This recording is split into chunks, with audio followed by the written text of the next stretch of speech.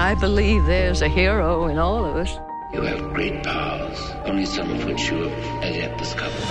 I'm a superhero, A real-life superhero. The world needs extraordinary. We will make you a superhero. Are you ready to become a hero? Initiating surprise in 3. This, 2, is 1. The Real Brian Show.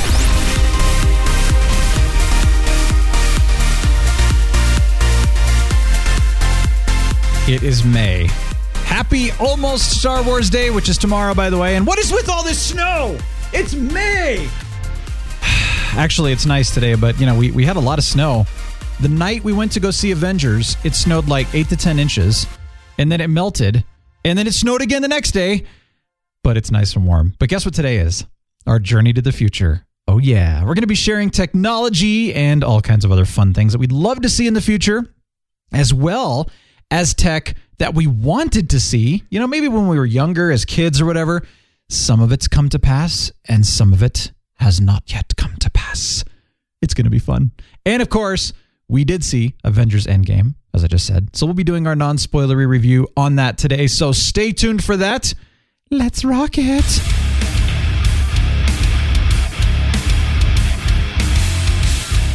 Hello, Captain Influence. Hello, may the Force be with you. I'm Friday. My name is Friday because it's Friday. Dude, that's it. We should have Friday be our, AI for the show. What do you think? Yeah. Sir? Hello, sir. It's time for you to do the show. I don't know. I don't Your really... life signs are fluctuating, sir. You're really good at what you do. You have a sexy voice. Wouldn't that be, creepy, actually?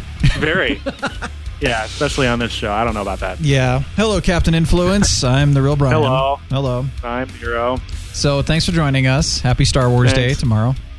Thanks for having me. What's funny is Star Wars Day is tomorrow, as is Free Comic Book Day around the globe, or the nation at least. I don't know about the globe, but for those of you who have comic book stores in your, I don't know, like sphere of influence, then go. Get free comics.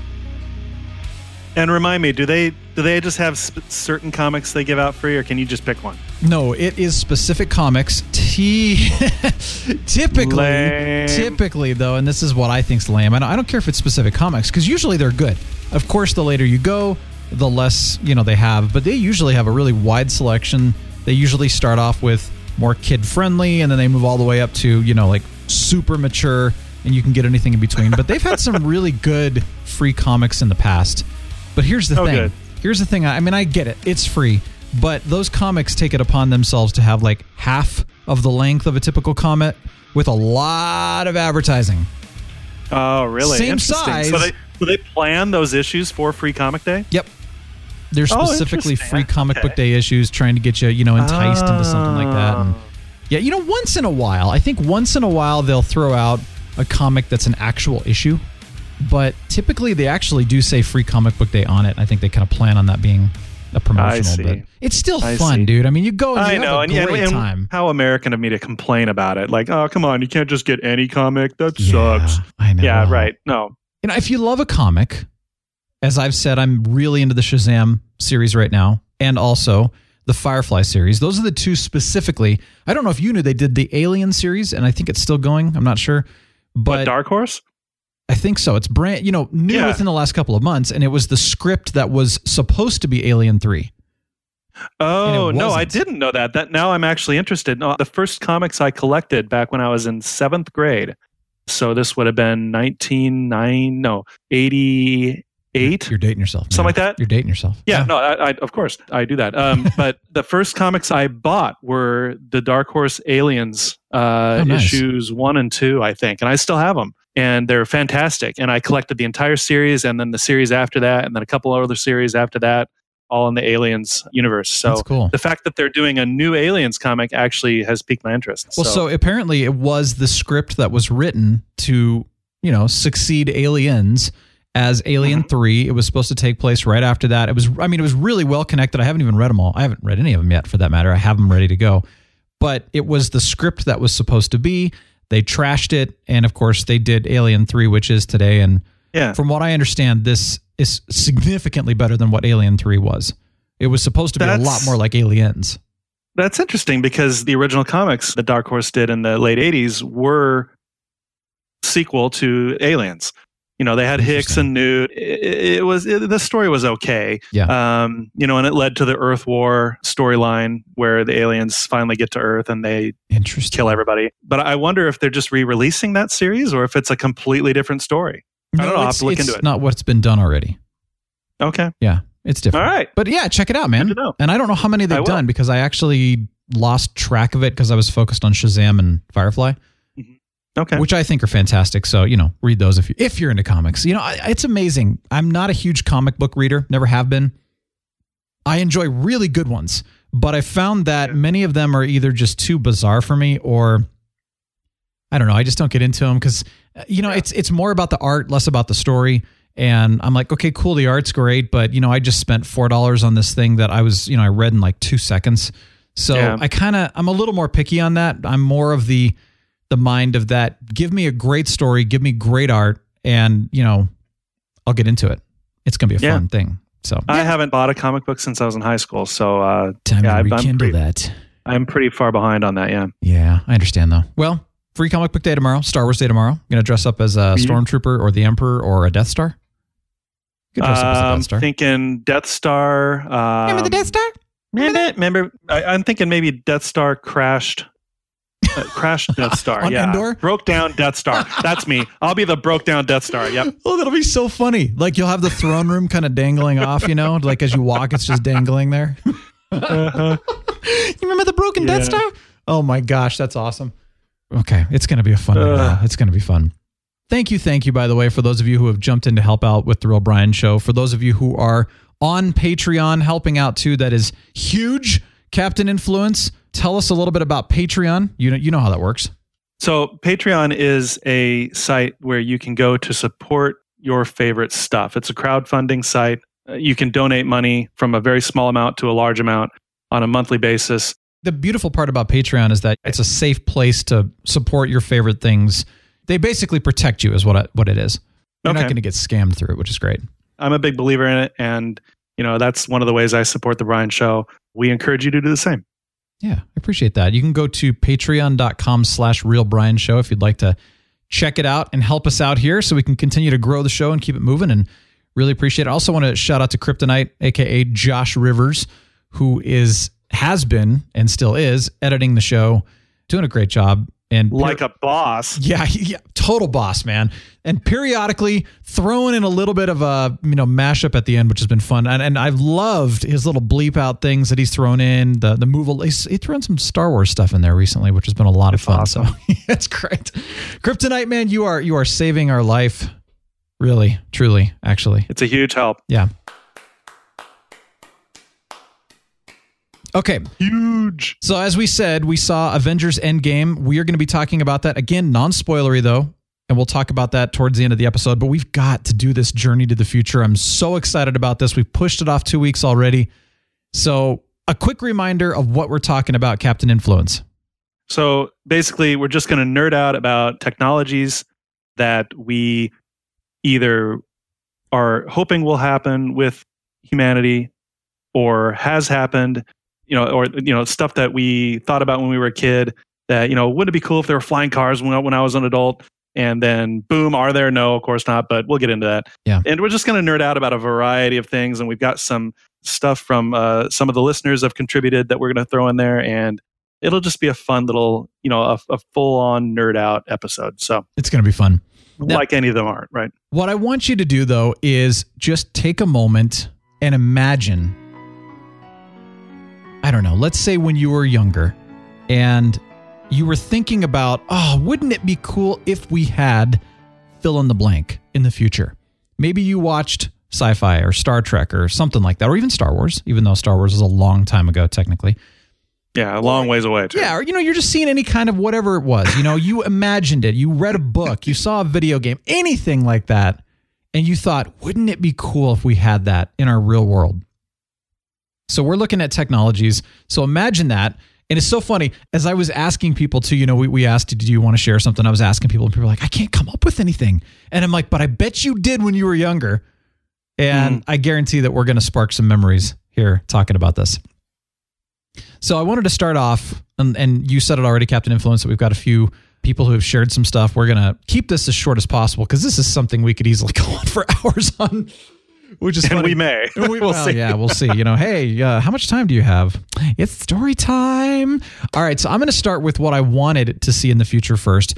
Going back to when I was a kid, and again, being influenced by Star Trek and some of those, or even before that, actually, and things that I was like, oh, I wish we could have seen this. And then Captain and I we're going to jump into things we'd still like to see in our future rather than in the present at this point. So going way back to when I was a kid and I would watch reruns of Knight Rider, I wanted the ability. I was like, ooh, look at that. Michael Knight, he's got this awesome little smart type of watch and he can talk to people on his watch.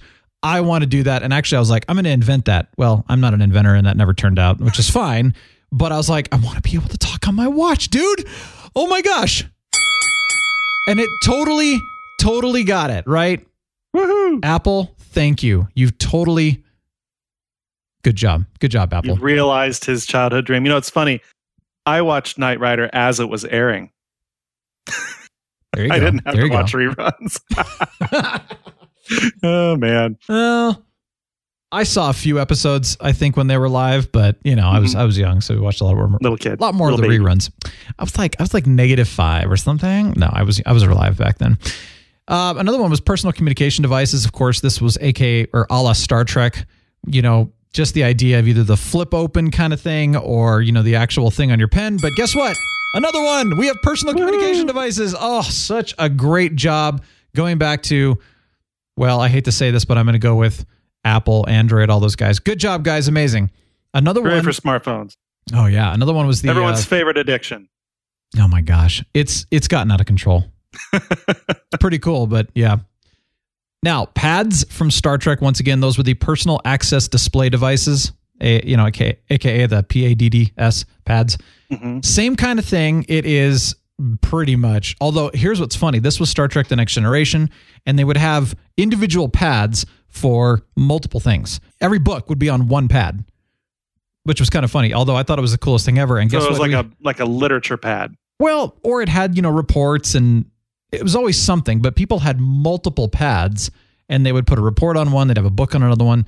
Ironically, it was all individual, but it was really cool. Well, guess what? We've got iPad today, as well as our phones and everything else that has everything on one device, which is even better than Star Trek imagined. Another win. Booyah. Yay. Oh my gosh. Amazing. Now, unfortunately, we get into the stuff that I really wish we could have seen. Flying cars. No, not realistic. No, well, it's possible. Apparently they have the technology for flying cars, but they do not have the traffic management situation right now. Yeah, so, that would be pragmatically speaking, that would be a complete nightmare, to be honest. It really would be. We all wish there had been flying cars and that they were realistic and logistically doable. And they're just not. Because why, folks? Why? Because people would be driving them. If you had them all automated, sure, that'd be great. If they were all automated, 100% automated, you could do flying cars someday. If people are driving them, no, it won't happen. It can't happen. It shouldn't happen. And that's why, at 16, you can get your driver's license. You don't even have to take driver's ed anymore. And booyah. But that's why pilots, they go through grueling hours of all kinds of study and checkoffs and tests. And, most don't make it and only a few do. Right. So, yeah, that's the difference. Now, starships, man, going back to Star Trek, in 1996 was when the, quote, genetic superhumans were to come to rise, and they all left in a colony sleeper ship in 1996. Yeah, we didn't get that either. We didn't get any spaceship for that matter. We are totally jacked, and they keep screwing NASA over, so we're not even hardly doing any space exploration anymore. Innovators like Elon Musk, like Jeff Bezos, individuals who have a ton of more money than they could ever know what to do with, they're doing some good things with that money. And one of those good things, in my opinion, is what SpaceX is doing, what Virgin Galactic is doing. What's Bezos' space company? I don't know. Sorry, guys. It's all right. We do our research. Yeah. We'll just say this. Bezos' company. Yeah, those guys.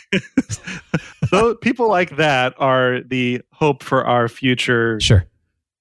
In that regard. So governments, they're too out of control. So yeah. Well, that is a problem, is that governments can't get the funding, or there's, ulterior motives to that type of travel. So I think actually having private companies taking this stuff on is a really good idea at this point. Yes, it's a great idea. And to be fair to governments, believe it or not, they do have other priorities. Exactly. And they should have other priorities. Yeah. So, yeah. The space race was cool. And because of going into space, we have a lot of the technology today that we would never have had we not gone into space. But it's not as much of a priority for people anymore, and that's kind of sad. Right. So I'm glad these private companies are doing it. And you're right, they are working on ways that they're not going to be starships, but they're going to be spacefaring vehicles that will allow us to go to the moon or, do something like that. Unfortunately, probably not something any of us will be able to afford in our lifetime. But you never know. And starships is still a potential future. I mean, there's still a real potential for that to happen in our species' lifetime. Sure. So, and I would say starships would be something I'd still love to see, but probably never will in our lifetime. But yes, sometime possibly. Now, the other thing, and I'm kind of lumping these together. Again, this is just a lot of Star Trek influence for me. Transporters, phasers, etc. Instead of bullets, I think bullets have a place, but I think that phasers for me, like I loved the idea of being able to stun someone, rather than killing people. And so I always thought that was such a cool thing. And how come we don't have that kind of technology yet? I don't know. Maybe we have a level of that technology. It's hard to say. I think that's not far from the future in that sense. Transporters. Don't tase me, bro. Exactly. Let's put it this way. Transporters, phasers, no luck. But here's the deal. Transporters, I actually knew someone that worked at Sandia Laboratories down in New Mexico, which is, very high-tech kind of stuff that they work on long before the public will ever see it. Mm-hmm. It's kind of like, when everybody was, back in the Gulf War, I think, and it was like, oh my gosh, the stealth fighter, the F-117. Well, it was around since the 70s, but nobody knew about it until the 90s. It was just, yeah. So she was telling me that they actually had been working on transporter technology, but they were doing it within an enclosed tube. They would transport it from one part of the tube to the other part of the tube. And also it was like, at the either atom or molecular level. Yeah, something really, really small. I don't remember exactly which one they were doing. But quantum level. It wasn't quite quantum. Yeah, that would have been a good idea though. Okay. But definitely they were working on it. And they were saying that they were actually working their way up to be able to transport things like apples eventually. But, the biggest problem with transporters is how do you transport someone's soul? I don't know if that's ever going to be possible. But what could come with the type of thing that they're talking about would be like food synthesis. So they could synthesize, food for our consumption that would have all of the nutrients in it, but it would not be living. So I guess Amazon could transport your latest order from their website to your home. Yeah. That would be so cool. Maybe someday. Yeah. The other thing that I wished we could have seen, and that would be space colonies and also ocean colonies. Nope, not there. I was a huge fan of SeaQuest back in the day. Also, pretty much any space show. I was just, I was into sci-fi, that kind of thing. But man, the idea of ocean colonies would have been neat. It would have definitely helped with crowding, but I also think it would have been cool because they could have done so much with underwater harvesting. There's so much of nutrients in the ocean too. And anyway, a lot of cool things they could have done. They didn't do it. What's interesting is I've heard recently that a lot of the younger generations have never heard of Jacques Cousteau, which... I'm not surprised. Yeah. Again, And then also Bob Ballard, who discovered the Titanic. I was fascinated by that stuff when I was younger. I used to look into that stuff. I would discover that you just don't hear about that stuff anymore. I thought James Cameron discovered the Titanic. No, he went down with Bob Ballard, who discovered the Titanic and saw the wreck and actually did all the filming. Okay. Yeah, so actually that stuff in Titanic is real footage, which is amazing. Yeah. 2 more things I wanted to see. Holodecks. I really, really wish we had holodecks by now. Nope. However, we're close with VR and AR and all those other, realities. Yeah, we're getting there. I think that something sucks is in our future. Maybe not near future, but I think it's something that I have faith that we'll figure out someday. Yeah. We're close. We really are. I mean, the video games have gotten so realistic. If we don't destroy each other before that. Well, yeah, good point. Well, that kind of brings me to my last one, which is lightsabers. Yeah. No lightsabers. Actually, I was watching, was it... I don't know. It was one of those, probably Mythbusters or something like that, talking about, is a lightsaber even a scientific reality? And they were saying that as of what we know with science and physics and everything, I mean, you put it all together, the cumulative knowledge, there's no way to do it as of right now. Interesting. I would have thought there might be in theory. I would have thought that it was more like the warp drive, where there's a theory behind it that they just haven't been able to realize yet. The warp drive, yes, that is something that they're thinking, it could be possible. With lightsabers as of right now, there's no way to contain the actual beam in that size. So, you have a lightsaber, it's a typical sword size. There's no way to contain that beam in a way that would actually do any damage.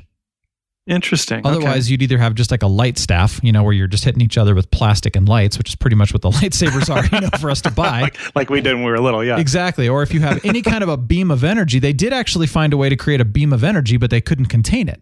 And so they said, a true laser sword would just basically go on for infinity. So they were showing this picture of the Earth and these two people fighting, and it was like these beams of light that shot up from the ground and just went into space infinitely.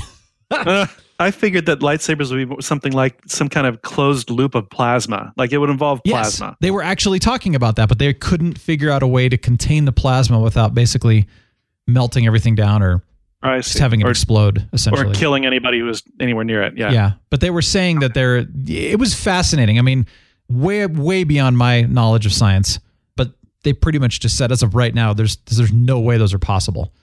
Based on the knowledge, not even based on we don't have the technology yet. It's more of that we can't even fathom how it could be possible. Okay. Even with future technology. I'm okay with that. It's a weapon and it's probably a good idea. I don't see the need. So yeah. But those are the kind of things that, when I was younger, I wanted to see those things. I thought it'd be a lot of fun. Some of them have come to pass and some haven't. But let's talk about now what we want to see in the future still. And you got to go first. Okay. All right. Well, the first one I thought of was immortal brain patterns. This was something I've thought of for a long time. Something like, if you've ever read the Bobaverse books by Dennis Taylor, where an engineer dies in our time. He had just signed a contract to have his head frozen cryogenically, and he happens to die 2 days later. And then he suddenly wakes up 100 years later, and things happen, and he becomes a von Neumann probe, it's called. And basically they put his brain matrix, his head's gone, but they put his personality matrix in a interstellar probe armed with printers, basically, and they send him off to explore the galaxy, basically. Yeah. And so he makes more of himself, and then all the different Bobs go their separate ways and they have their own adventures, and it's a really good trilogy. Yeah. So have human brain patterns. Of course, this whole thing gets into quite a bit of an argument with whether it's still a soul or whether souls exist, or what makes a person, what makes you. And I'm of one opinion. Other people are of other opinions, and I would do anything to be downloaded into hardware and to basically live for eternity in my own VR, VR of my choosing. Yeah, because all the in the Bobaverse, all the different Bobs, they have their own little VRs that they exist within. Interesting. The author doesn't go as far as I would go in his whole concept. Basically, when a given probe is going from one star to another, they never really talk about what they're doing between the stars. If it were me, I would just I would basically be in a Skyrim virtual reality, or living as an Avenger for as long as I want, and then I'd move on to another adventure, and then after who knows how long, I'm at Alpha Centauri now, so now I can explore this star and look around and decide what to do there, and then I guess I'll go to Sirius or whatever, and and then live another whoever knows how long in virtual reality for that, and then just live forever and do whatever you want forever, and not have such a finite lifetime. That to me is my personal dream technology, is immortal brain patterns. Yeah, I think it'd be fun to be able to use that in like a nanobody, so that you can transform yourself into a spaceship, like you said, and you're interstellar travel, and then you arrive on a planet, and you can basically transform into whatever the species is. Oh yeah, go to and there's a lot of that. There's a lot of that in the Bobaverse books. So, interesting. Yeah, they do some of that, but I mean, at the very, very least, if I can't be a von Neumann probe, I would at least like to just live in some kind of highly protected hard drive somewhere. And even on Earth, buried, deep underground where people can't kill you or destroy you or anything, for, psychopaths can't get to you, and just be immortal. That would be my dream. So, interesting. Yeah. That's cool. So that's my first one. Oh, and I do have a couple of links. There's a lot of articles, scientific articles about this technology. It's actually not that far-fetched at all. Interesting. Of all the stuff we've talked about so far, it's one of the least far-fetched technologies, and it's actually quite possible in our future. So, well, I'll put those links in the show notes then. Yeah. That way you can go read them. And yeah, I'll read them as well. But yeah, one's from futurism.com, one's from the New York Times. So very cool. Oh, and there's Scientific American has one. There were too many for me to post. I just posted two that I stumbled across first. So I'll tell you what, I'll put these in the show notes, and if you want to post additional ones in the Slack group or, something like that, Discord or whatever, we can do that. Cool. That'd be awesome. Cool. So that's my first one. Yeah. All right. Well, you know what? I'm going to go along with that. That kind of ties in with what you were talking about, is the nanotechnology, which actually could be kind of cool. But I was thinking about nanotech in general that, of course, doesn't get a mind of its own and tries to take over the world or kill us or whatever. I'm not talking about that, but stuff that can actually work, in tandem with our bodies and our brains and stuff like that. Because I think it would be amazing. You've seen this. And I think it was actually Star Trek The Next Generation that really kind of made the whole nanotechnology really famous. They might have, I don't think they invented the idea, but it was Wesley Crusher in one of the earlier seasons that was talking about it quite a bit. First time I'd ever really heard about it. But it's really cool. It's neat. I mean, there is nanotech, but to this level, I think it would be really cool if you could put nanites, into your body. So, I've mentioned that I have a damaged sciatic nerve. Well, there's no technology right now to repair that. So wouldn't it be cool if they could get nanotechnology to go in, repair the damage, and almost like restore your body to be normal, healthy, Yeah. Of course, that could have some interesting repercussions in and of itself, but I think it would be really cool. Not if everyone had access to it, number one. And number two, I mean, there's so much science fiction out there that involves the exact kind of nanotech you're describing, where it's purely a biological enhancement technology, where you can live for decades or centuries longer than now, just because the nanotech inside you is in your bloodstream is constantly repairing the cells that are decaying or whatever. Yeah. So, and that's another technology that I don't think is that far-fetched. Oh, it's already happening. They have nanotechnology they're using in the medical field right now.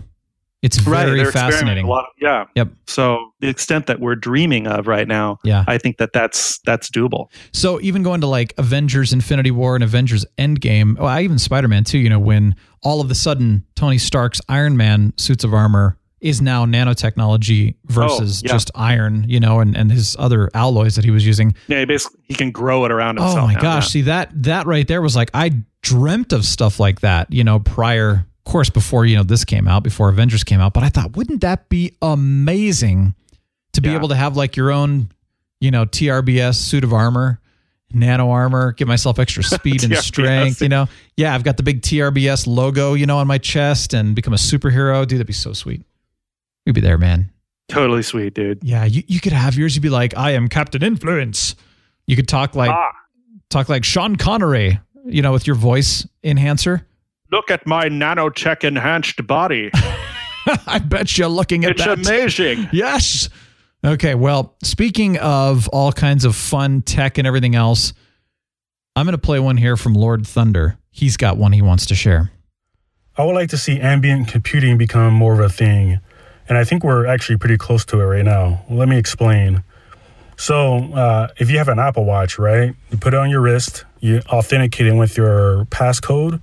Once it's authenticated, it is tracking your pulse. So it knows it's you, right? And as long as it's touching your skin, it knows you are you and you're authenticated, right? So if you have your iPhone, your iPad, your Mac, maybe even your car down the line, right? It knows you're already authenticated because your Apple Watch is telling all the devices. So you pick up your phone, it's unlocked. You get to your car, it unlocks.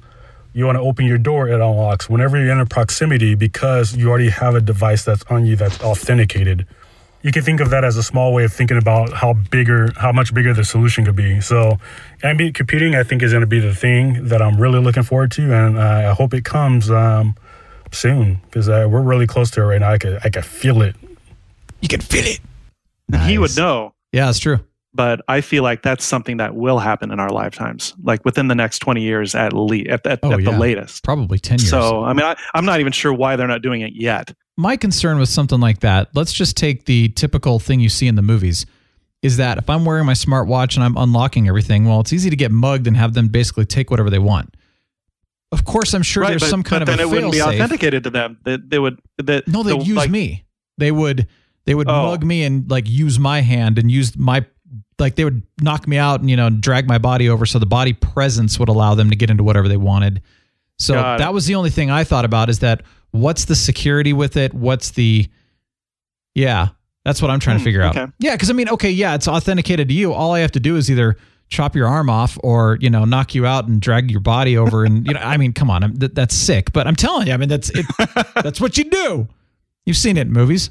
They'd figure it out. Someone would figure out a way to make it difficult, if not impossible, for somebody to use your body parts or whatever. What would be amazing is if they made it so that the tech was, on you, so it authenticated, but it also scanned to know that your brain patterns, like you were conscious, so that you were aware, versus somebody knocking you out. Oh, not going to work now, right? Right. But also to even go as far as to say that, are you doing this under duress or not? Right. Wouldn't that be cool? Because then if they, it scanned you up, you're doing it under duress. Somebody's mugging you, not going to open, not going to work. Right. And you can't override it. It's just like, that's the way. That'd be cool. Yeah. That one thing right there it'd be a show by itself just to talk about the implications. Oh, yeah, totally. All right. Let's have another one from you. All right. So my second one, and my number 2, number 3, and number 4, they're an expression of my pragmatism. Okay. And you just want to say all three of them then? They're not not necessarily. But I'm giving this caveat because this is in no way a political statement, not even sort of, and nor should it ever be made it shouldn't be a politicized thing.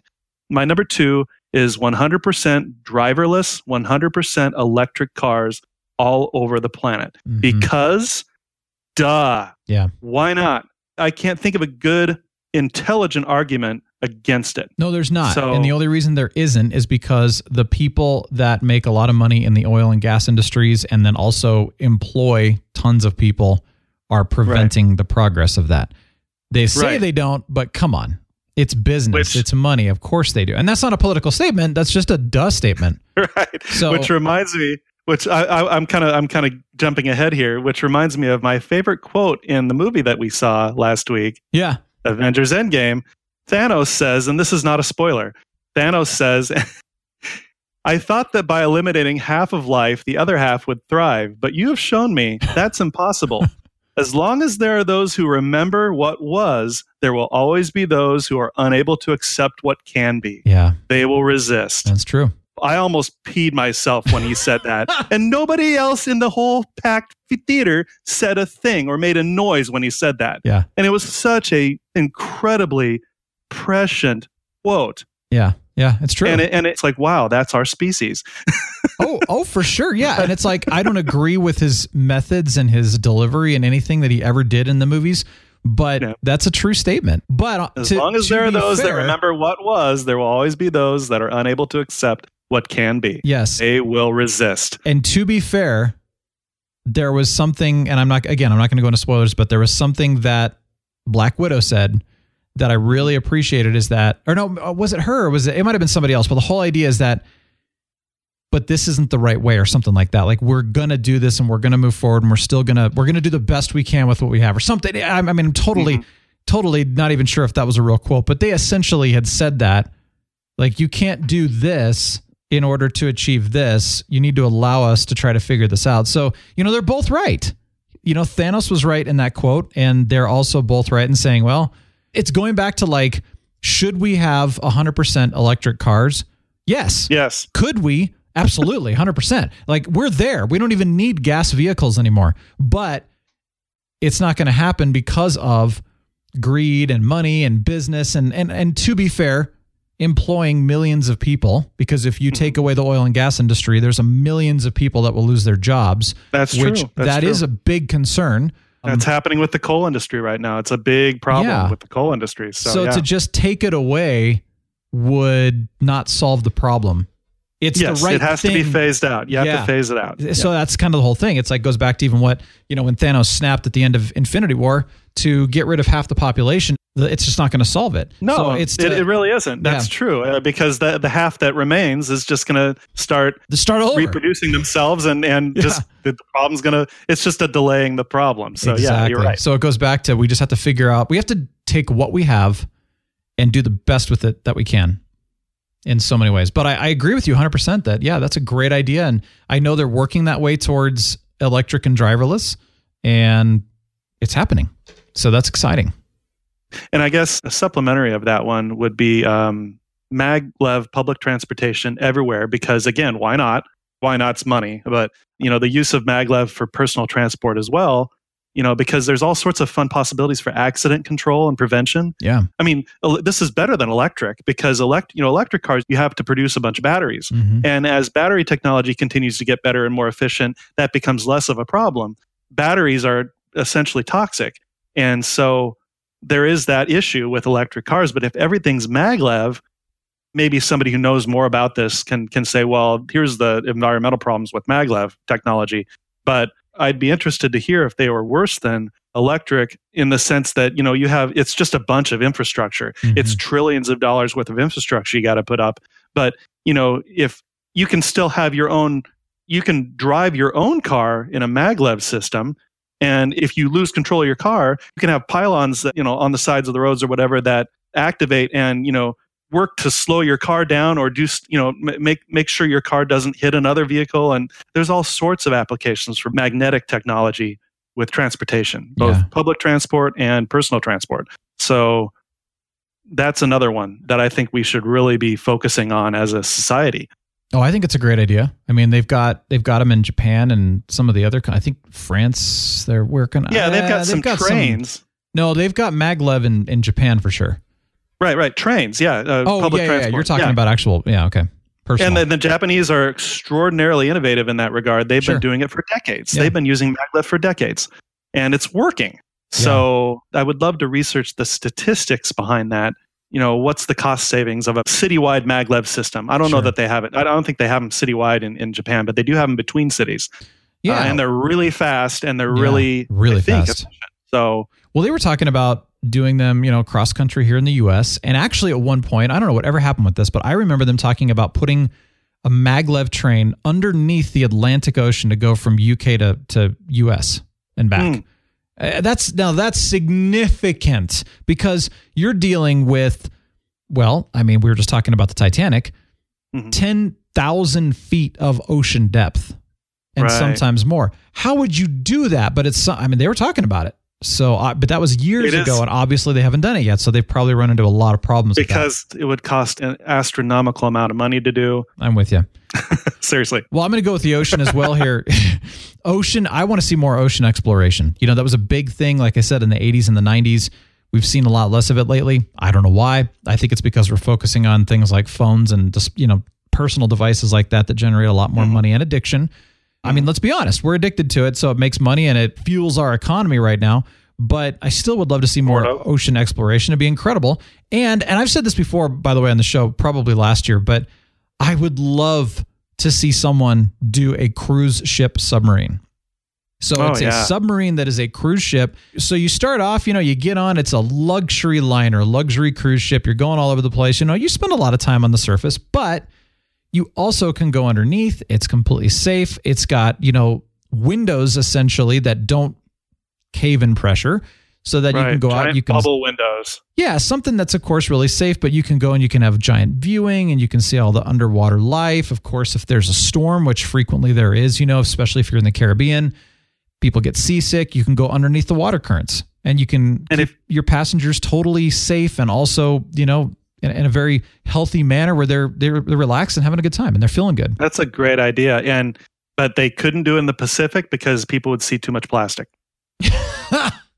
That's not even a joke. No, I know it's not. I know it's not. I know. In fact, I just heard It was a Shark Tank where they came in and they talked about straws and how straws are like, I think, one of the number one plastics polluting the ocean right now.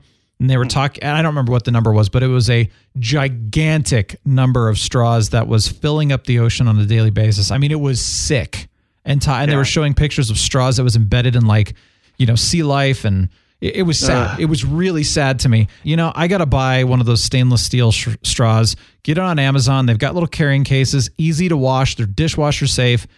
Take it with you to a restaurant, Do they have stainless steel flexi straws? I don't know. I haven't looked into them yet, but that'd be cool. I want to find one because the paper straws, I know they're coming back. They don't work. They dissolve. So I'm looking into that stainless steel, and also a stainless steel that doesn't taste like stainless steel. Because those metal water bottles, and they just taste like metal, and it's nasty. Yep. Yeah. To be perfectly fair, though, at least in the United States, I don't think that many of our straws are getting into the ocean. I think most of our straws are going underground, which is its own problem. Yeah, but getting recycled. Not near as big a problem as the ocean. So countries that are dumping their garbage in the ocean, they're the villains here. I know. They're the major villains here. And it's not the people from those countries. It's the people in charge of where they put their garbage. They're the villains. And they're not the ones who are going to try to be sustainable because they don't care. Right. And no one's stopping them. That's the funniest part. Yeah, well. But my conscience isn't quite as, I don't feel as bad when I make a smoothie at home and I use a plastic straw, because at least my straw, and this is funny, at least my straw is going in a landfill and not in the ocean. I mean, it's not that great, but but come on, night and day compared to dumping your trash into the ocean, people. Sure. Come on. But let's go metal straw. Let's go metal straw. Bentastic has one here. Speaking of, we're talking about sustainability and little things like that. He's got one like that. Bentastic here with my desires for the future. I'm a big nerd about everything about homes, and particularly making them more sustainable and better for those that live in them. So my vision for the future is to have homes that are actually built properly, so they function properly. I envision homes with no cold rooms in the wintertime and no rooms that are unbearably hot in the summertime. I envision all homes being built with heating and cooling and ventilation systems that are done properly. They're designed properly for each specific home and installed properly and balanced properly so that people can experience a comfort beyond what most of us can currently experience in our homes. Many people may not know that it is totally possible to have a home without any hot spots or cold spots, to be able to have fresh, clean air you're breathing inside your home all the time without any uncomfortable drafts. And another pleasant side effect to having a proper heating, cooling, and ventilation system is your home's a lot healthier too. You have fresh, clean air all the time. Health, comfort, that's what I want in our homes of the future. And surprise, the technology's already there. It's just getting the contractors on board to do it. So that's my vision of what I want to see happen in the future. And I'm really blessed to be able to have a job where I get to have a small influence in advancing homes so they can become better. I get to help do research and development around new building products and materials. So not directly in the heating and cooling and ventilation area, which I would like to be more involved in, but I still get to have an influence, and I'm really grateful for that. So until next time, this is Bentastic signing off. That is really cool. Very exciting. Yeah. That tickles my pragmatism funny bone my pragmatism tickles bone. Your fancy? You're fancy there, Tony. You're fancy. Because I work in an architectural signage contractor company, and that being said, we're very aware of what's called LEED, which is the U.S. Green Building Council's leadership in energy and environmental design. And I took a course on it 10 years ago to become LEED certified. And I never actually became LEED certified because it's a long story. But I did take the course to do it. And so I learned a lot about it. And to Bentastic's point, a lot of construction and architects out there, they've been pushing LEED for a long time now. It's huge. In fact, every contractor I work with, every GC I work with on a regular basis, every one of them is LEED certified. It's like a requirement now for contractors. So based on what he said, the contractors, are sold on that sort of thing. I think it's the reason it's not more prevalent, especially in residential design. And he might be able to speak more intelligently on this than I can, but I think that I'm guessing the reason it's not as prevalent in residential design as it is in commercial design, which it is because the money's not there for it, or maybe building houses to be LEED certified isn't as profitable for the builders somehow.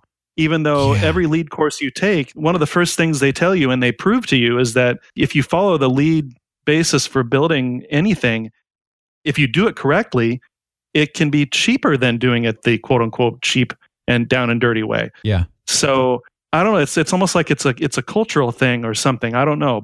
But he's right. The technology is in place. It's already there. When we were in, we took a vacation to New Mexico in March. We went and saw what are called earth ships. There are several communities around the world of earth ships. And what an earth ship is, it's a 100% sustainable living space, a house that is built from 100% recycled like materials like tires that were in the landfill and dirt, packed into the tires, and those are your walls, and then your water is obtained from the rainwater, and you store it in an underground cistern, and cooling comes from passing air through that cistern, over that cistern of water, and there's this whole system. They worked out all the bugs and everything, but for an earth ship, it is really expensive to institute it. But once you've built the thing, it pays for itself pretty quickly in energy costs. So. And that's an extreme example of that technology. They still have the ability to build a normal house like you and I would live in, or an apartment building or whatever, that is LEED Platinum or LEED Gold, a really high level of that certification. It's just, there's something that's stopping them from doing it regularly. My uncle, well, actually it's Sarah's uncle, is a contractor, builder, that kind of thing too.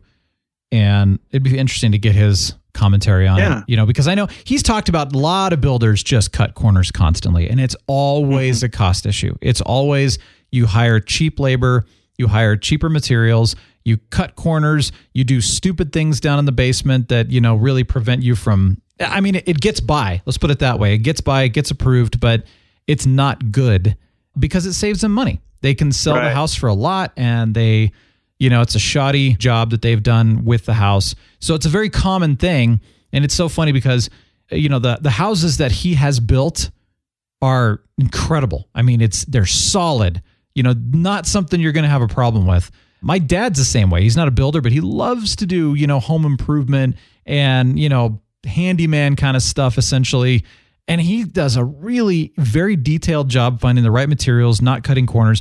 But you're right. A lot of people, it's all about, I hate to say this, man. We could have an entire conversation, but I don't want it to be negative, but we could have an entire conversation on the curse of the bottom line and how it is really affecting so many people right now in so many negative ways. Many of us don't even know it, but it's becoming it's been a problem forever, right? But it's becoming a very big problem right now. And a lot of people who are, revered leaders and whatever they are, owners of their businesses, talking about how awesome, they're preaching the good talk and they're living the exact opposite because the bottom line is winning out, even though they're, you know what I'm saying? And so I think that's really what it comes down to, is that we have the technology, but it's too expensive. Is it profitable? Because again, how many people are truly altruistic when it comes to this kind of stuff? Oh, when money's involved, very few.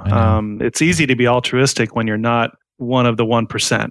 Once you become one of the 1%, something changes in the human brain, and there are many exceptions to this rule, but something changes, and it does corrupt you somehow. It's fascinating.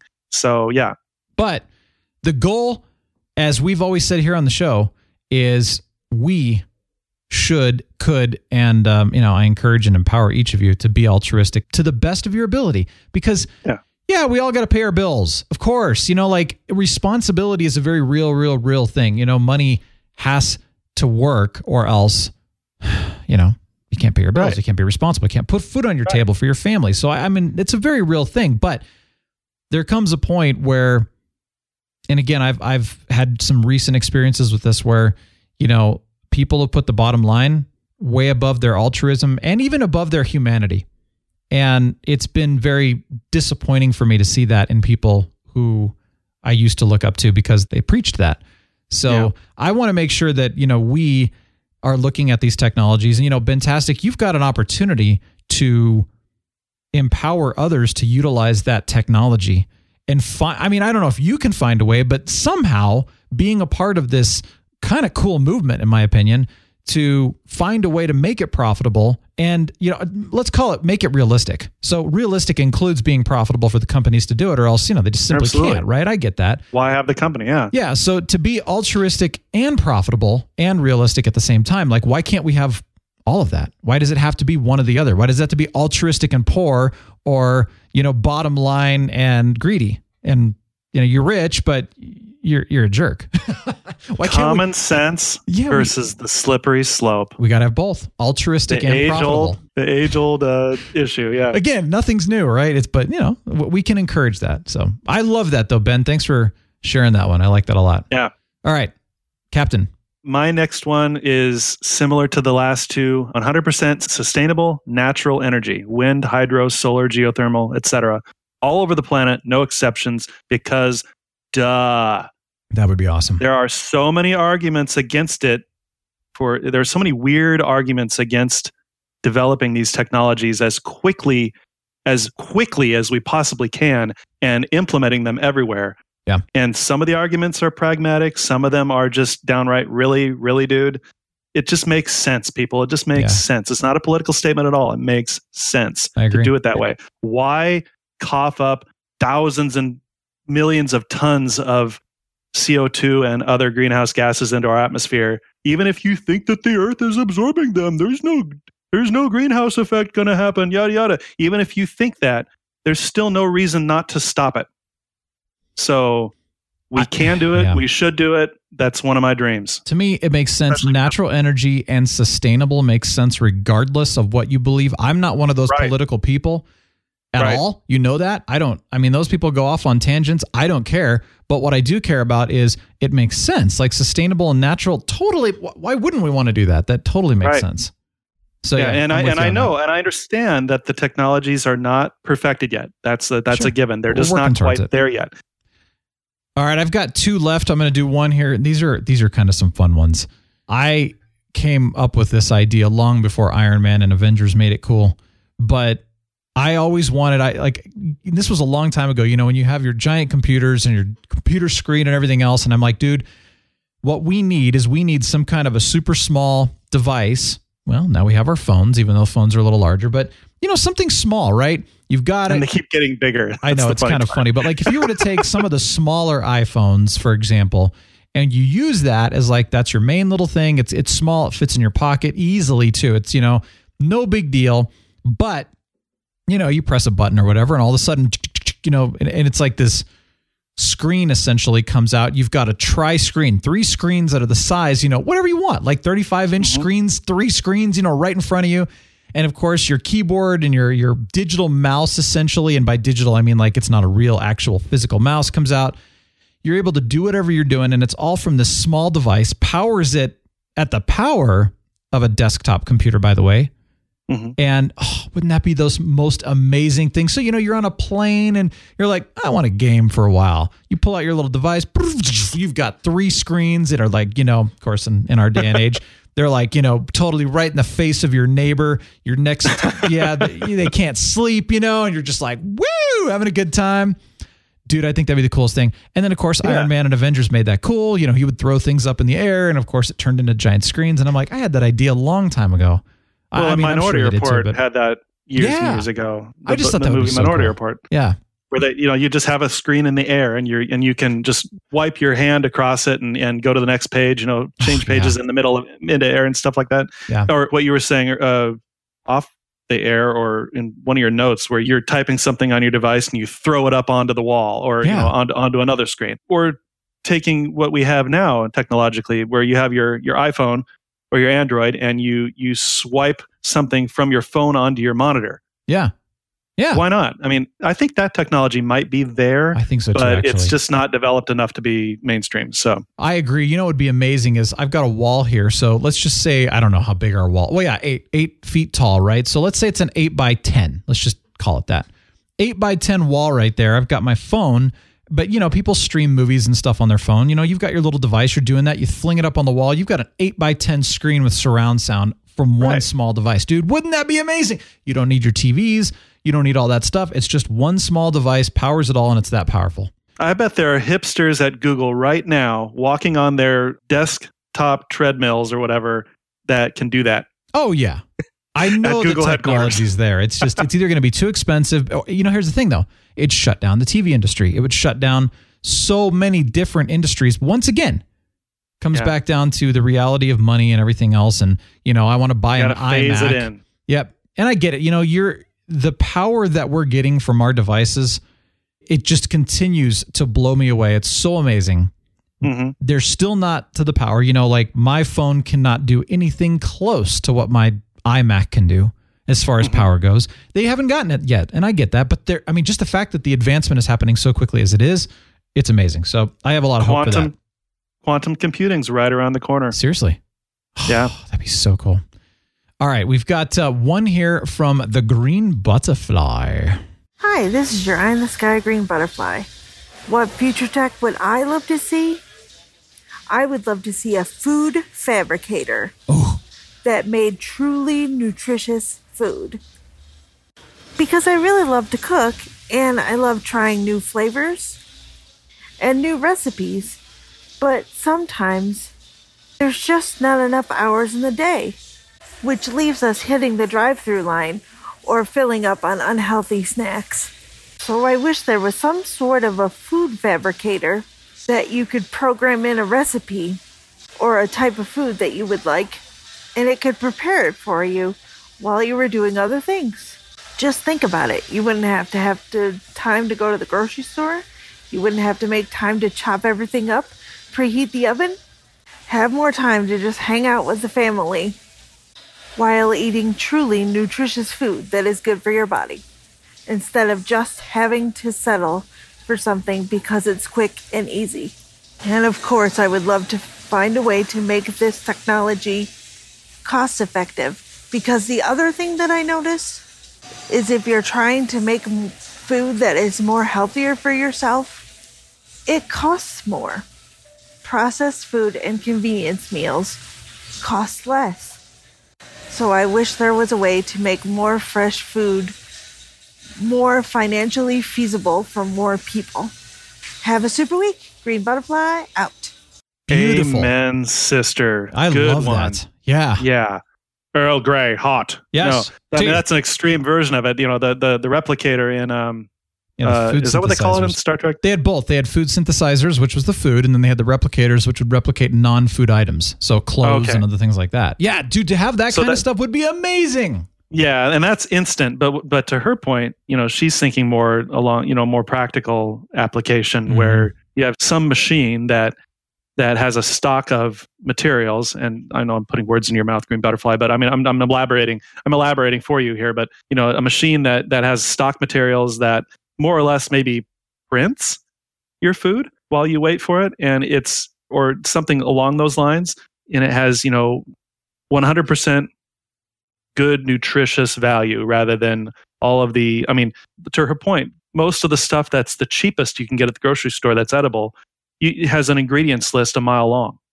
Yeah, and that's one of those litmus tests. If you're going to the store and you have a bunch of breads to choose from, the ones that have the least number of ingredients are probably the ones that are the best for you. And that goes for almost any type of food in the grocery store. The crap tastes better, but I always go for the one with the least ingredients whenever I can reasonably do so. Yeah, I love it, man. I think it'd be incredible. The whole food synthesizer or replicator idea just to me sounds so cool. Yeah. So, yeah, I love that idea. That's a good one. It is. Thank you, Green Butterfly. Appreciate it. My last one is space elevators. Okay. That's a technology that's been highlighted in a lot of science fiction over the last 20 years or so. And it's actually a feasible technology. It'd be one of those really, really expensive things to implement, where instead of launching payloads to space, or instead of, building a moon base or a giant space station and building everything in space, you still have to get the raw materials up there, right? So unless you mine asteroids. But I'm going off on a tangent. A space elevator is basically a really long carbon nanofiber or nanofilament cable, a huge cable that goes from the ground to way out in orbit. Like it has to be really, really long, and it has to have at the far end of it, it has to have a counterweight, and so it stays in one place at the Earth at all time. It's anchored on the Earth at some kind of hub, and once you get it in place, it's this taut line basically from the Earth to outer space, well in outer space, and it has an elevator system going up and down it all the time. And so you can just load materials onto this elevator and lift them up into the atmosphere rather than using fuel of any kind. Oh, that's awesome. So, and then the whole thing can be on a counterweight system. So it's a really neat technology that somebody dreamt up decades ago. I don't remember who. I think some science fiction author dreamt it up, and it's just one of those. It's just like the maglev thing. It's just. Yeah. Except maybe on an even larger scale. It's just too expensive to implement yet. Yeah. Oh, that'd be so much fun, dude. I'd be one of those guys just riding up and down all the time because that'd be so fun. No, that's a really cool idea for technology. That's cool. All right. Well, I have one more to share, and this one is my favorite. This is actually something I had an idea for this as well, but I really have to credit Johnny Pistolshot for this one because this is something he invented, long time ago when he was a kid. And it's the idea of, well, he calls it it's like a palm store device is what he calls it. So it fits in your palm. So it's like either a patch that, attaches to your skin, or maybe you wear it as kind of a little circle or something. And then it has like a strap around your hand or something like that. One way or the other, you don't have to like hold it. It's attached to you somehow. But basically what it is that it digitally stores physical objects. So, for example, you've got your cup of coffee or whatever, and you're like, you know what, I'm carrying too much. You go, zoop, and it like stores in your palm store device as a digital device, or, you're storing your suitcase in there if you're traveling or whatever, right? Anything you can store in there. And whenever you need it, you just pop it up. There it is. It's physical now, and you can, do whatever you want. But dude, I loved that concept. I don't even think that's necessarily a possible technology. Maybe someday it is. But oh my gosh, how amazing would that be? Your car. You store your car in your palm store device depending on the size, like the capacity. So storage capacity. I think that'd just be so cool. But first you have to develop the whole transport technology, don't you? Where you can digitize or convert physical objects to light or some other waveform or whatever that you can store digitally and then reconvert it back into solid matter.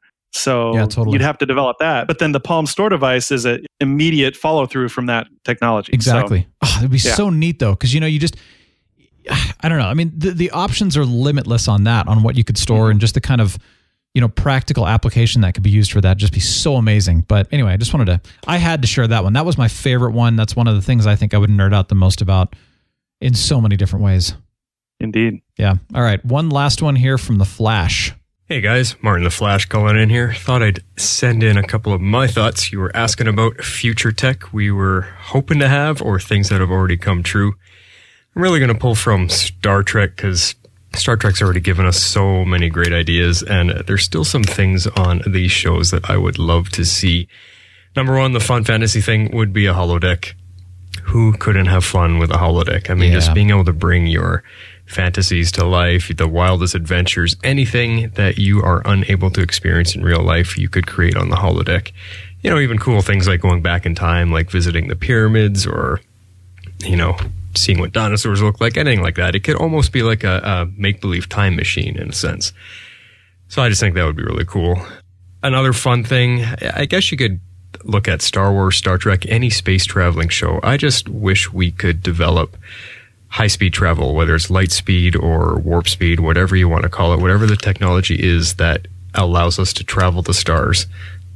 I think that's probably my biggest dream that I would love to see in my lifetime before I'm gone, is to see us be able to travel amongst the stars. I don't think it'd be possible, but to be able to get out there, get out of our solar system, see what's out there, get to other parts of the galaxy, other planetary systems, you know, and just the idea of finding another habitable planet out there because we're able to travel at fast enough speeds, which is not, it's not possible right now. So I think that would be absolutely fantastic. That's my biggest dream. Another idea that I definitely from Star Trek, but what I think would be great is their medical science. If you watch the TV show, nobody is ever sick. If anybody ever has any type of medical issue, whether it's coming down with an illness or breaking a bone or whatever, they can instantly fix it with the type of technology that they have. And it looks even better and better with every iteration of the newer shows. I mean, look at what Discovery can accomplish right now. It's just, can you imagine having things so readily and easily fixed when you have a problem and nobody being sick anymore? We don't have to worry about it. I mean, it also falls into Gene Roddenberry's future, like this dystopian future where nobody cares about money and nobody cares about rank or, you know, positions of power or anything like that. It's you work because you want to work. You go into the field of choice because that's what you want to do. The medical industry doesn't care about money, doesn't care about pumping you full of drugs. They just want you to be healthy and live a long life. That is so far opposite of what our world is like today, where drug companies and doctors go hand in hand and they just want to pop you full of pills. And that's a whole other argument for another day. I would just love to be able to see medicine come to that level where it's just about taking care of people and creatures and making sure everyone lives the best, healthiest life they can. Now, for things that come true or have come true, I think really, I'm going to pull from Star Trek, is touchscreens. That's the only thing I really can remember from way back when, seeing technology like that before we got it. I always thought that was absolutely fabulous looking, cool ideas when you saw their flat displays that they were always punching things in on and stuff. I wanted that to happen, and that came true. Also, droids, robots, you know, you think of Star Wars, you think of those kind of things. We don't quite have that yet, but our robotics right now are really starting to take off. And I think someday soon we will have robots walking amongst us and performing tasks, you know, being butlers, being servants, or doing a lot of the menial jobs that we don't want to do anymore. I think that is within our lifetime for sure. It's already begun. So robots and droids and that kind of thing. Yeah. Anyway, there you go, guys. Can't wait to hear how the rest of the show goes and what other people's ideas are. This is Martin the Flash signing out. And the robots get pissed off because they're doing menial tasks, and then fembots. Man. Oh, yeah, it'll just go downhill, and then they'll take over the world, and then we'll have an Orville episode on our hands, by the way, which was still one of the most amazing Orville episodes ever. But no, those are really, really cool ideas. One way or the other. Droids would be cool, and the touchscreen, that's such an... how cool is that we have that now? Really? You know, and how many of us... Well, okay, all of us use it with our smartphones, but it hasn't taken off as much as I think they wanted it to or hoped it would with personal computing. Because remember when Windows 10 first came out and it was all touchscreen, yada yada. It's that whole technology is kind of, it reminds me of the whole 3D movie thing, where it exploded a few years ago, and it was like it's the wave of the future, and then everybody kind of got sick of it. And so touchscreens have their place with personal devices like pads and phones for sure. We're never going back from that, except maybe forward. But for personal computing, if I'm sitting like right now at my computer at home, I would much rather have a keyboard and mouse by far than to touch my screen and do stuff. Yeah. So, yeah. I think what they found, though, was that, because that makes sense, is that I think the touchscreen stuff has become, basically, it is the wave of the future for certain things, like you said, the phones and the pads and the iPads and everything like that. But, for let's call it work-heavy tasks. You know, if I'm editing a show, for example, there's no way I'm doing that on a touchscreen. I mean, how annoying that would be, and how almost like crippling that would be. And, you know, even certain gaming would be impossible on a touchscreen, no matter what. It really comes down to that touchscreens have become a way of the future, a wave and way of the future. We'll call it that. But at the same time, there's just certain things that are just way too limiting for touchscreen. At least for now. I mean, if they start doing the digital keyboard... But even then, like the touchscreen keyboard drives me crazy Because, at this point, you're just using your thumbs. And you can type fast on your thumbs, at least I can. But, there comes a point where it's like, I need a physical keyboard to be able to type really fast. Right. Well, my favorite one of his was the medical technology. That's a great one because how many times have any of us wished that you could go to the doctor, they could run a medical tricorder over you and say, oh, okay, well, you have the start of a liver cancer. Looks like you are, your brain's showing some signs that you might get Alzheimer's in 30 years. They could list this whole list of stuff that's wrong with you. An instant and universal diagnostic machine, basically. And even if you have to lay down in a machine like an MRI and have a big machine tell you what's wrong with you, that sort of instant diagnostic capability is just, I drool over that sort of thing. Yeah. Even if you can't fix everything, at least you know what's wrong and you can take steps. Yeah. Yep. So that's a good one. Yeah. And one of my favorite ones was in Star Trek 4 when they were talking about, kidney dialysis and, she's pretty much going to die. And then McCoy gives her a pill. She swallows it and she's like, doctor gave me a new pill and I grew a new kidney. Oh, yeah. And that was it. Like fully functional. It was really, really fun. I'm with you. I love that. I agree with that. I think my addendum to all that, which was what we've talked about already, is that, and even the Flash said this, is that to become less concerned about money and more concerned about doing the stuff we love and helping those we want to help, and truly being as altruistic as possible. And honestly, though, I know greed is a factor, but even taking it to the basic side of things, if we're strapped for cash and we have a really hard time paying our bills or putting food on the table, you don't have the ability to be as altruistic as you may want to. Right. And I'm sad for that. I'm sad for people who are in positions like that. I've been in positions like that. I can't tell you how many people that I know and have come across over the years. They each have this little special thing, that makes them unique and makes them like, you can do that, like, wow, you're writing this, you're an incredible author. You wrote this amazing book. Or something else. You know what I'm saying? Like I'd have to come up with examples, but each person typically has something about them, whether it's a one type of thing or it's a personality trait or something like that, that when they capitalize on it, they're shining their light on the world. Right. And yet 90+% of these people are comfortable with being comfortably average. Right. Because either they're scared to do that or they don't have the means to do it because, like I said, they lack the resources, they're struggling to put food on their table, whatever the case may be, or they've never been encouraged in it. Or motivation, yeah. Yeah, motivation, exactly. And I just go, that's what's hurting the world, is the comfortably average aspect. And so for us to strive for that betterment, for us to strive to be more altruistic and to, unleash that which makes us the superhero in this world, wow. I mean, it'd be incredible. So, that's all we can do, right? It would be amazing. Yeah. But, we're not going to necessarily change greed or, influence our oil and gas industry to change to all electric. We may not be able to do that, but just think of what we could do. So, we can sit here and dream about future tech and have an amazing time with all this. And it is fun. It's so exciting. But I think the biggest takeaway from this is, what can we do with these little dreams and, these fun ideas of utopia? What can we do to at least strive towards that? I think the best thing that we can do realistically is to propagate those dreams. And the more people that have those same dreams that are more altruistic based, empathy based, the more people that have them, the more chances you have of people implementing them. So it's just a matter of propagation. Sure.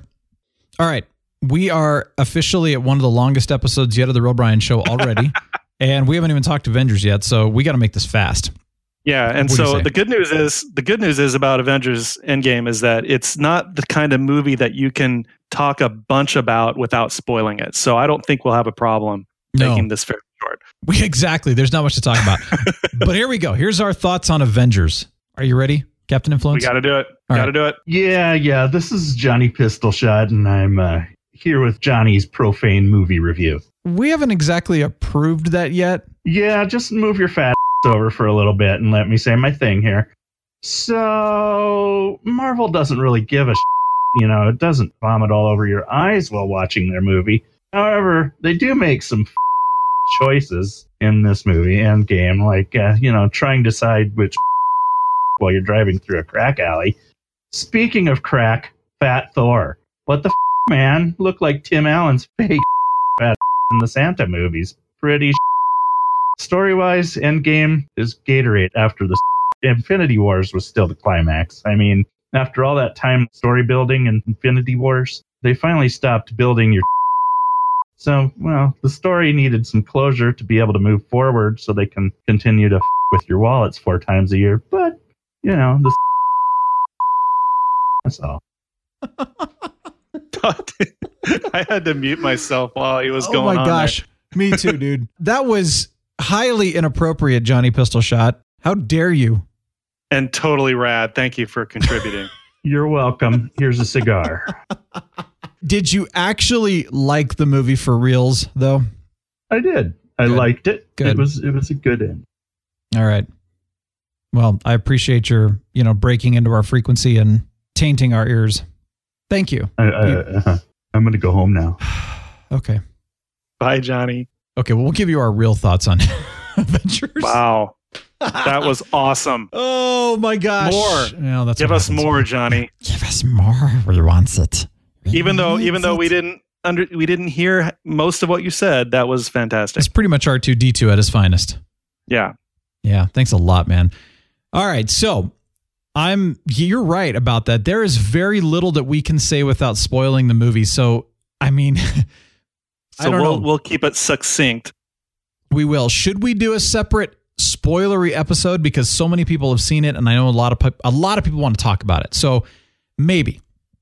Yeah, maybe. But we'll keep this as, like you said, pretty brief. But here are my thoughts. Very good. I really enjoyed it. Had a lot of fun. It was a very nice ending to the Avengers storyline. It wrapped it up well. I'm very satisfied. There were some decisions that they did, at the end of the movie and stuff like that to wrap up the storyline that I was very pleasantly surprised by, like made me really happy, really happy. There was at one point I thought they were going to make a decision that something was going to happen in the movie to kind of end it. And I almost cringed and they didn't go that direction. And I was like, yes. And I was super giddy and I was so excited the way they did it. But at the same time, there's tears, there's sadness, there's a lot of emotion, there's laughter, there's very joy. Emotional ending. Yeah, it was powerful in so many different ways. So absolutely, in my opinion, is it worth seeing in the theater? Yes. Very much 100%. So. Get your butts in the theater. Go see it. Don't wait till it comes out. I mean, that's absolutely. And do yourself a favor and see it in a nice theater, in my opinion. I would go. This is one of those movies that I would go spend the money on. Yeah. It's 3 hours, so don't drink much beforehand. But it doesn't feel like it. And yes, do not drink before the movie. Yeah, because you don't want to miss anything. This is one of those things where you go to the bathroom, you're going to come back, you're going to miss. So try not to drink much before the movie. Yes, I agree. Find a nicer theater. If they've got recliners, that's a better way because you're going to sit there for 3 hours. That's a long time. But you're right. It does not feel like it at all. Not at all. In fact, I was like, is it really 2:30 in the morning?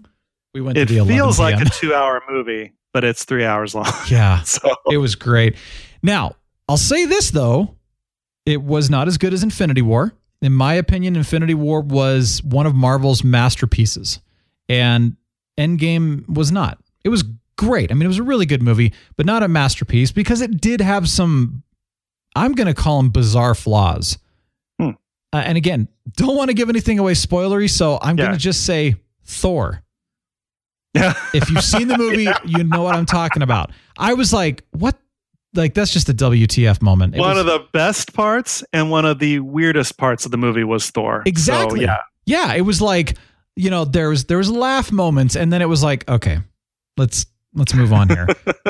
The thing that frustrated me about, and I'm not going to get into too much, but to me, there was a level of, you're wrapping up the Avengers storyline. You, in that sense, are putting closure on all of the characters for that matter, for the most part. I mean, there's still going to be more movies, but they're putting closure on characters.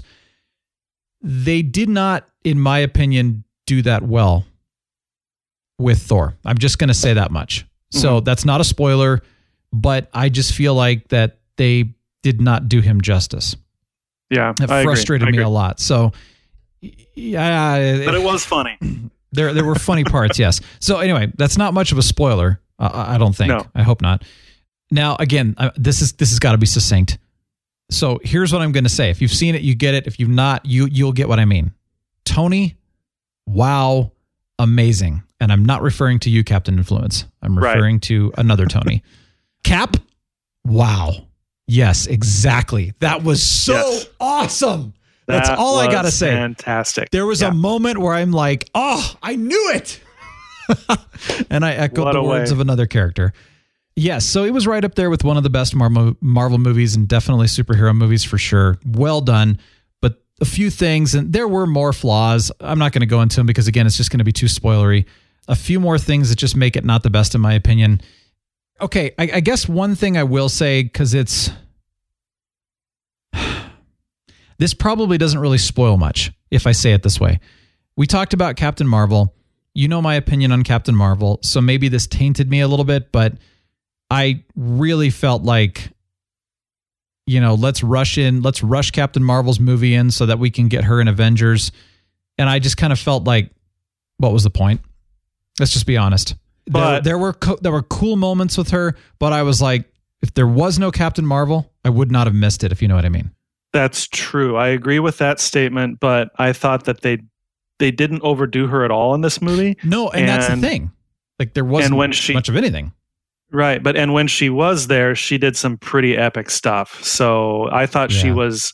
I thought that she was a good addition to the film.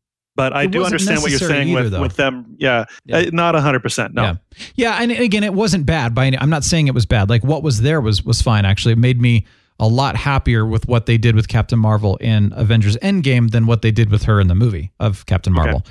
But again, and actually, I loved this. So Johnny Pistolshot, because he's the one that went with me, he brought up a really, really good point that just solidified what I was trying to say in my Captain Marvel review, and I couldn't figure out what to say. And here's what it was.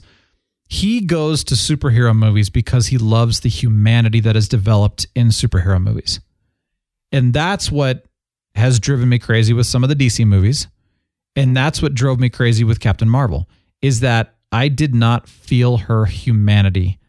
And I didn't feel it all in Avengers Endgame. Whereas you do feel it with the other Marvel characters. I mean, Marvel has done an incredible job with making each and every one of those superheroes, again, with the exception of Captain Marvel, in my opinion, each and every one of the rest of them, though, being incredibly realistic. You feel their humanity.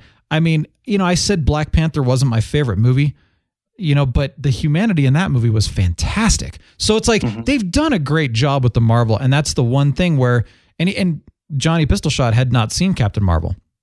And I said, did you feel her humanity? And he said, not at all. So I think that's what it was. So maybe that's what bothered me about her. But again, she had some cool scenes and, that was nice. Yeah. Well, and I think you almost had to. You didn't have to, but it helped to see Captain Marvel before you saw her in Endgame, because Captain Marvel does do something with regards to developing her personality and whatnot, even though expressively she's kind of laconic.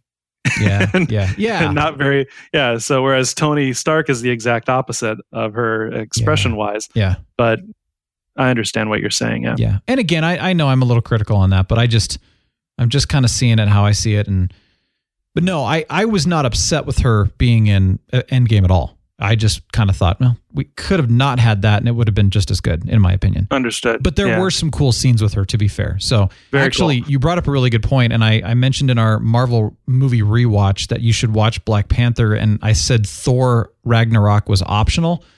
Totally reverse those. I'd say Black Panther was optional, and Thor Ragnarok was essential, because there was so much of Thor Ragnarok that tied into Infinity War, which also then now tied into this movie, which I think was really good. And actually, they even tied in Thor: The Dark World, which I was very surprised by.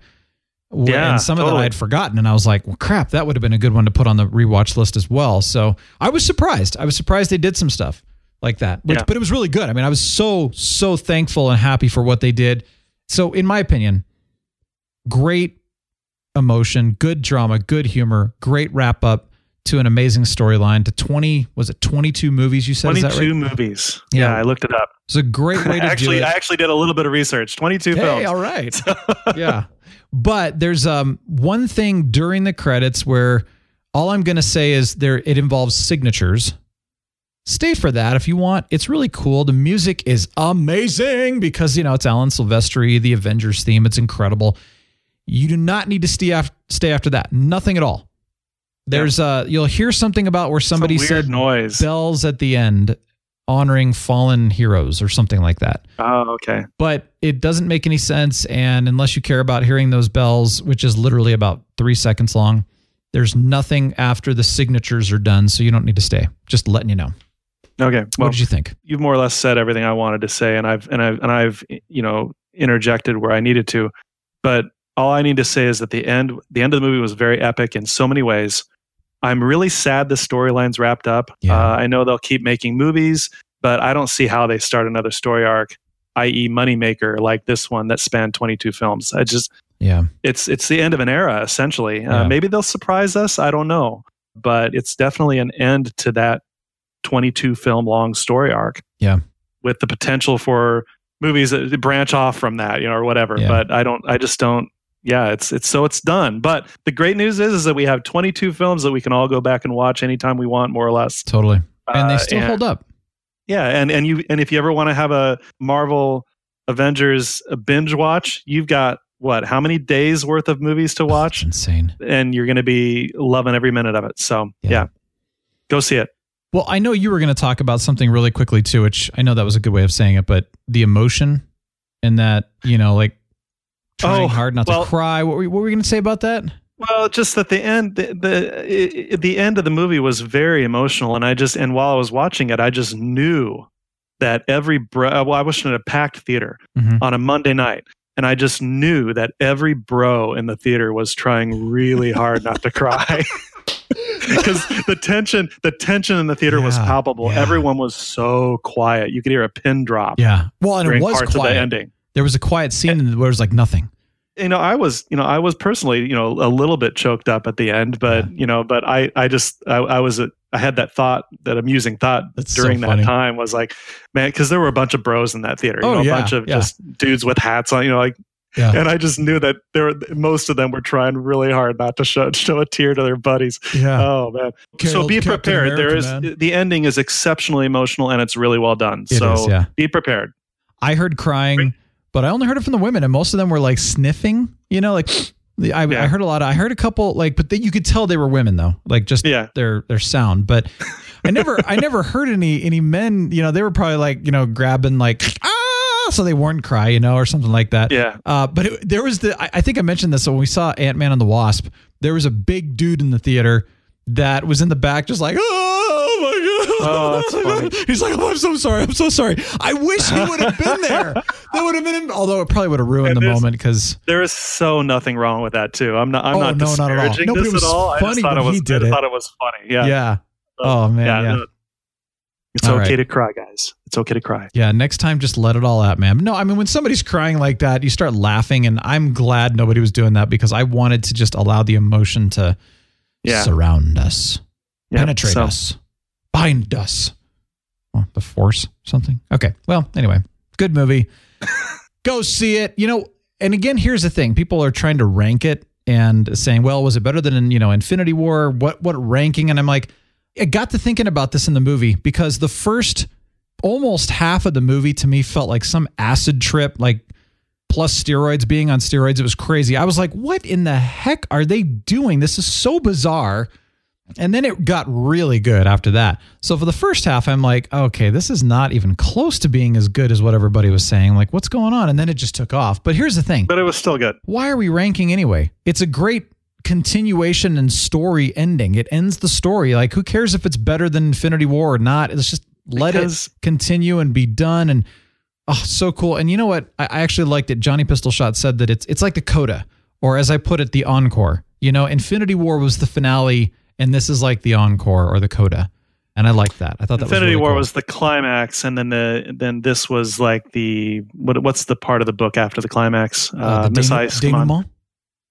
Is that what it is? The denouement? I think. But at the same time, this movie had an incredibly good climax. So, but I understand what you're saying. Yeah. Because people like to rank things. They're people. I know. We like to rank people. We rank our friends. We rank the cool people and the nerds. We're a bunch of jerks. Rank our movies. Yeah. Well, I rank all of our listeners based on who's coolest and who's not. So that's got to be hard. Yeah, because everybody kind of is like tied for number one as coolest. That's really hard, man. I'm feeling a thought coming on right now. Uh-oh. Deep Thoughts with Captain Influence. I'll bet that someday, if we ever have space elevators, there'll be one or two dingbats who just ride the things up and down all the time for no reason whatsoever. I feel bad now. But thank you. This was a lot of fun. This journey to the future and our Avengers. What a fun time. I hope you enjoyed this topic. We really nerded out, but it was a good time. So join us next week as always. Captain Influence, thank you. And thank you. realbrianshow.com/160. That's the show notes. We'll have the links in there. We'll have those links to some of those articles you mentioned as well. And go see Avengers. And for those of you who have seen it, contact us. Let us know what you thought of it. Let's get into some dialogue. You can, probably message us privately, or maybe we could start a thread either on Slack and or the Facebook group that, like, hey, warning, spoilers. Don't look at the thread if you don't want to be spoiled. Yeah. But, the rest of us can discuss it and have a good time. And, if you want us to do an episode, a spoilery episode on Avengers Endgame, let us know, and let us know quickly, because then what would be kind of fun is maybe we could invite on 2 other people. We could have like a 4-person discussion about it and just kind of go into some details. Since there was so much we just couldn't say, it'll be fun. And you know what the music means. Always is. Yeah. Well, hey, have a glorious weekend and a great week. You too. We'll see you next week. Do join us. And again, please consider Patreon and consider sharing the show with your friends, family members, and enemies. I said that last week. Give them the gift of The Real Brian Show. Have a great week. That's a good one. Yeah, Real Brian Show signing off. The Real Brian Show is a production of 514 Media at 514mediaempire.com.